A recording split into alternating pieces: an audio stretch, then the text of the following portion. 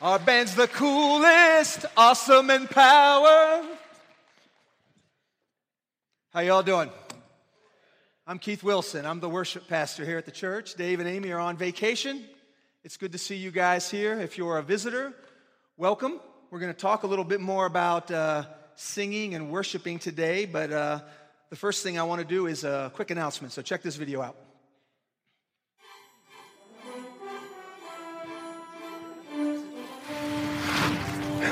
Sorry I'm late.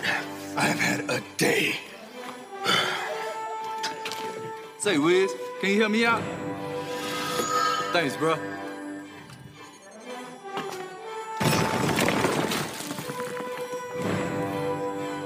Arr, is everything all right? My romantic comedy is a romantic tragedy. Michelle, I can't live without you. Man, why do we always come to the movies? You can learn a lot from a movie.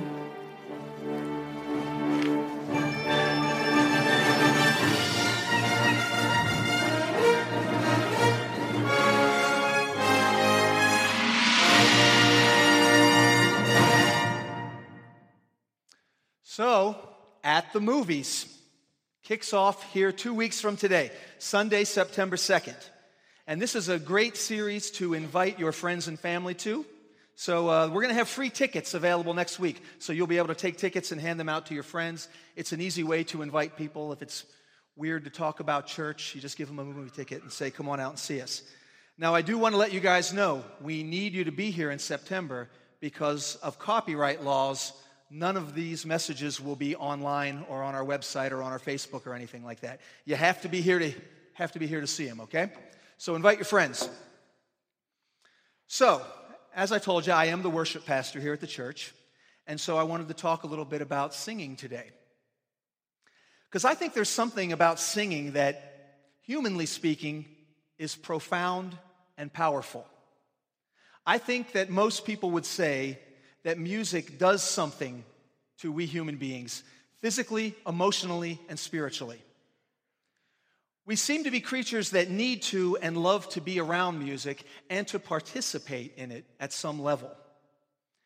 And the cool thing is that this love of music is not just for Christians. This is a gift that God has given to all humankind because, as you know, God is good even toward those who don't love Him. God has given this gift to His people for their good and their joy and also for His glory. And God is serious about singing, and that alone should make it important to us. Did you know that God Himself sings?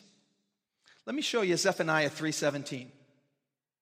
It says this, "The Lord your God is with you, the mighty warrior who saves. He will take great delight in you. In His love He will no longer rebuke you, but will rejoice over you with singing." God sings over us. That's pretty amazing, isn't it? Do you know that singing is mentioned over 400 times in the Bible? And 50 of those are commands. 50 times the Bible commands the people of God to sing. And I've stood out here when I'm not on the stage, and most of you men, a lot of you men don't sing in church. You just stand there, you don't sing. So we're going to talk a little bit about that today.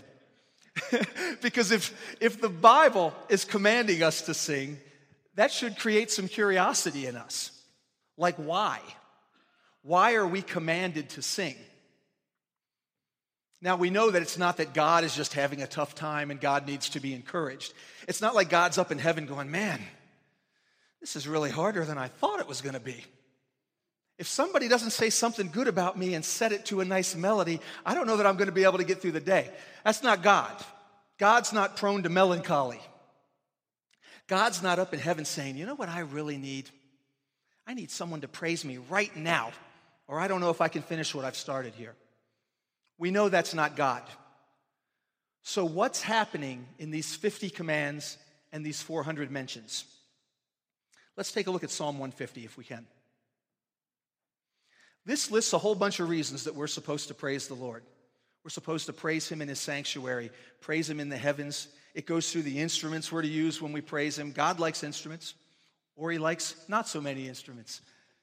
But it says we're supposed to praise Him Let everything that has breath praise the Lord. Now, I know sometimes we look at the world around us and it makes it hard to come to church to sing. There's poverty and injustice. There's crime. And yet we have these 50 commands to sing. 50 times we're commanded to sing. And I know some of you may be sitting out there thinking, but what if I just can't sing very good? What if my joyful noise is not all that pleasant? What if I don't like the type of music the band plays? What if it's too loud? What if it's not loud enough? We're still commanded to sing by God. So let's explore these things a bit. Before we jump too deeply into that, let me just give you a brief history on the evolution of music in church. And I'm not going to go the whole way back, but I think I can just assume that most of us, probably my age or up, we probably grew up singing hymns in church. Would that be accurate? But see, then there was this revival that broke out in California in the 70s. It was called the Jesus Movement. And basically, a bunch of hippies out in California found Jesus, and they started sharing the gospel. And they planted a series of churches called the Vineyard Churches. And they started writing contemporary choruses.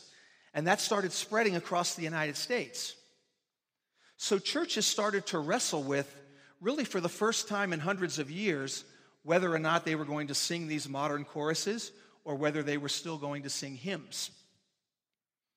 And this led to what has come to be called the Great Worship Wars of the 70s, 80s, and 90s. And I know it sounds crazy, but churches split over this. This church, Cornerstone, was started at least partly because we wanted to have a church doing contemporary worship. New services were born all over the United States. And some churches tried to split the difference a little bit. You've probably seen it yourselves. Contemporary worship is at 9, traditional is at 11:15. I was a part of a church that wrestled with that. And people's hearts were in the right place. They were really trying to discover what was the right thing to do. Do we sing hymns? Do we sing choruses? Do we use hymnals? And then there was also a revival happening on colleges across the United States. And college students were beginning to question the way they interacted with singing and preaching that was different than the churches they grew up in. At universities across the United States, there were Bible studies that were packed with thousands of college students, playing loud, chorus-driven music with full rock bands. And this was a unique season in the American church. There was a revival going on in regard to how we think about and interact with the Bible and singing. But see, here's the thing. The style of music doesn't really matter so much. As Pastor Dave and I were talking about this message, one of the things he said really hit home with me. He said, Jesus shows up and is relevant where we are now. Basically, Jesus fits into wherever the culture is. He fits into the music that's popular now. Now, if you grew up singing hymns like I did, then let's be honest, contemporary worship seems weird when you first do it. It felt weird to me, I know that. But it feels comfortable to people who are not used to coming to church, people that don't know God yet. You know, the people we're trying to reach. And let's face it, more and more, what we call contemporary worship is really the new traditional worship. We're not breaking any new ground here at this point. Dave tells us as a staff, Odie and Megan, and hope we'll hear this in the coming weeks here. He always says over and over again that he says, I will always defer to the non-believer. As Christians, we are expected to be mature enough to make ourselves a little uncomfortable in order to make folks who are not as far along in their walk a little more comfortable. Dave told me of a pastor named Mark Driscoll, who's a megachurch pastor from Seattle, and he made this statement. He said, I can't wait to hate the music here. He was mature enough to know that when that happened, it would be proof that a new generation of Christ followers was in the house. So even if we don't always like the style or the song, we are commanded to sing. And let me give you one more Pastor Dave story because he's full of it. Cheap shot. He's not here. He's full of stories and wisdom. And this applies to people who don't really care for the songs or people that don't think they sing very well. He said, imagine that Amy, his wife, asked him to sing her a song. And he would be thinking to himself, if you've sat beside Dave and heard him singing a little bit, he's got strengths. That's not one of the big ones. He would tell you himself he doesn't think he sings very well. But he said he would do it anyway because it means something to Amy. It's actually more meaningful because she knows it's hard for him. We should sing to God because he asks us to sing. It brings pleasure to him. It puts a smile on his face. It's not for us. This singing that we do on Sunday mornings is not for us. It's for him. Now again, you may be thinking, that's just not my strength. It's not my space. That's not in my lane. I don't like the song. I don't like the style. And yet 50 times the Bible says sing. So you should sing. And as I mentioned, he's not doing this because he needs it. So what's happening? Well, I believe there is spiritual power unleashed when the people of God sing together. And let's talk about that. Now, as you know, with every great sermon, I have 3 points to make. Here's my first point. The power to remember and repent is unleashed when the people of God sing. The power to remember and repent is unleashed when the people of God sing. So check out this text. This is Deuteronomy 31:21. It's a discussion between God and Moses where God is acknowledging, I know my children, they're stiff-necked, they're disobedient. Before I even get you into the land, I promise you, you're going to rebel against me. And yet I'm going to put something in your brain, and I'm going to put something in your heart, and I'm going to put it in your children, and it's going to confront you. So let's take a look at this. This is from the Living Bible translation. I like the way they put this. It says, and great disasters come upon them. Then this song will remind them of the reason for their woes. For this song will live from generation to generation. I know now, even before they enter the land, what these people are like. So how does God plan to lovingly confront his people? With a song he puts in their hearts that even their kids won't be able to forget. And here's how I think this works. I think when we come together as followers of Christ and we sing, those of us who have strayed or are weak will hear our praise and will be confronted with the glory of God. In church speak, we would say we felt convicted. This is one of the ways God loves his people. And this is unleashed when the people of God sing. That's one of the reasons we're commanded to sing.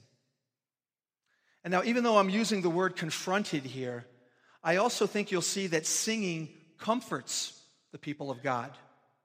And music can bring comfort in a number of ways, and some of them we can't even explain. You know, it's not uncommon for older people who are struggling with Alzheimer's or dementia hear a song like Amazing Grace or Just As I Am. Hear a hymn or a song from yesteryear, from their youth, and they return with clarity for a few moments. I watched a great documentary on Glenn Campbell's farewell tour, and he was struggling with Alzheimer's at the time. At times, he didn't know where he was before the shows started. He didn't know who his family members were, and several of them were in his band. And yet, night after night, he could walk out on stage and do this. Here, check this out. Thank you very much. I'm Glenn Campbell, and I'm happy to be here. In fact, I'm happy to be anywhere.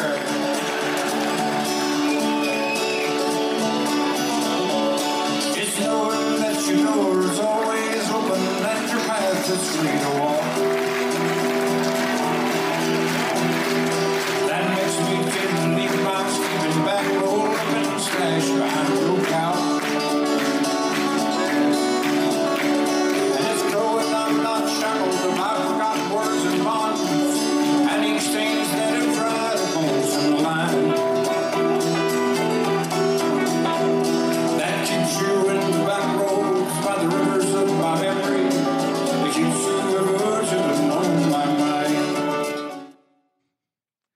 Now, I didn't just want to play a great Glenn Campbell clip. although there's nothing wrong with that. His doctors, if you watch this documentary, his doctors had no explanation for why he was able to do this. That was his daughter playing the banjo there. And at times, she would have to walk him to the stage and say, okay, Dad, this is where you have to stand. But when the music started, he came back to life somehow. Music, the singing just did something to him. So my first point is that singing gives us the ability to remember and repent. My second point is that singing has the power to integrate us. I believe that one of my roles as a worship pastor is to help focus the congregation, to help lead you into a worshipful state, if you will. Now, the singing is not the worship. Our goal, if you'll come along with us, is to help guide you into a state of worship and praise. And over the years, I've had people tell me that they were having a bad morning or they were going through a rough patch in their lives. But coming to church and singing, it lifted them and it helped them focus on God's goodness. When it's working, when we're working as a team together, singing and praising God has that effect. This is what C.S. Lewis said praise was. He said, praise is understanding what is true and then expressing it in praise. How do we express it? Largely through song. Let me show you Colossians 3:16. It says this. It says, let the word of Christ dwell in you richly. I love that. Let it dwell in you richly. How many of you have read the Bible in the morning and forgot what you read at lunchtime? Dave's not here, so you don't have to raise your hand. I know if you're like me, probably most of you have had that happen at one time or another. But what Lewis is saying here, he's saying, don't just read it like you're reading a blog or reading the newspaper. Let it dwell in you. Think about it. Meditate on it. Apply it. Let it dwell in you richly. Teaching and admonishing, encouraging, edifying, speaking into, building up, and yes, at times, even rebuking one another in all wisdom. But then Colossians seems like it makes a little turn, but it's really not a turn. It goes on to say, singing psalms and hymns and spiritual songs with thankfulness in your hearts to God. Let the word of Christ dwell in you richly. Sing songs and hymns, spiritual songs. Now, I can't remember hardly anything anymore. Marcia will tell you that. But I can remember song lyrics. And lyrics matter. Gordon Fee says, show me a church's songs and I will show you their theology.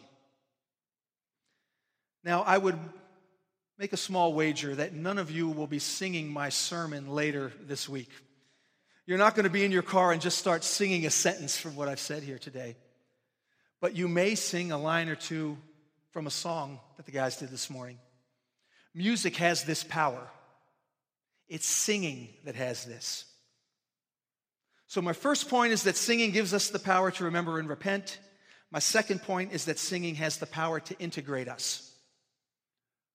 What God is after is men and women who sing passionately because of what is true, and they express that in song for the good of their own souls and the good of the corporate gathering, but mostly because it pleases God. Here's a quote by John Wesley. Did you know John Wesley and his brother wrote over 6,500 hymns? That has nothing to do with the message. It's just amazing. And I love the way he puts this. Wesley says, sing lustily. Don't you love that? I could have just read that. Sing lustily and with good courage. Beware of singing as if you were half dead or half asleep. Is that ringing true to anybody? He says, but lift up your voice with strength. Be no more afraid of your voice now, nor more ashamed of it being heard than when you sung the songs of Satan. He's saying, give your best effort to God. In a way, he's saying, yes, come see Wilson Lucia at Galiftes on August 24th from 6 to 8:30.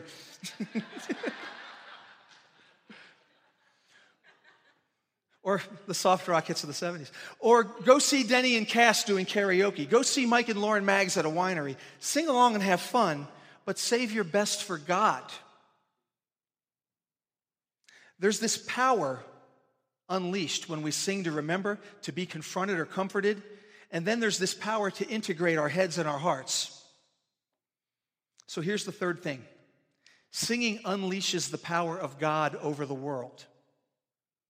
I was going to say over Satan, but the world sounded a little less threatening. I mentioned earlier hearing stories like when I pulled into the parking lot, I just got a weird sense that I was home. And then when I walked in, we began to sing. I'd been battling depression. I lost my job. I'd been battling anxiety. I'd sort of felt like I was walking in a fog. And as we sang, those things sort of started lifting off of me. I was able to sing with joy. I was able, for the first time in a long time, to really be able to focus on the sermon. I was able to find peace in my heart as we sang to the Lord. Singing has the power to take the weight of the world off our shoulders, at least temporarily. It has the power to push Satan away, kind of like when Nate or Lauren have their Not Today Satan t-shirts on. So why do we suffer then? Why do we lack victorious living? You know, sometimes it's just because we live in a fallen world. The world is broken. Some hardships exist just because the world is broken. There's no more to it than that. But the Spirit of God sustains us in that world. Sometimes we suffer because we've sinned against God or someone else has sinned against God. You know, sometimes you really do reap what you sow. But singing and praising God can lift us. Singing is important to me.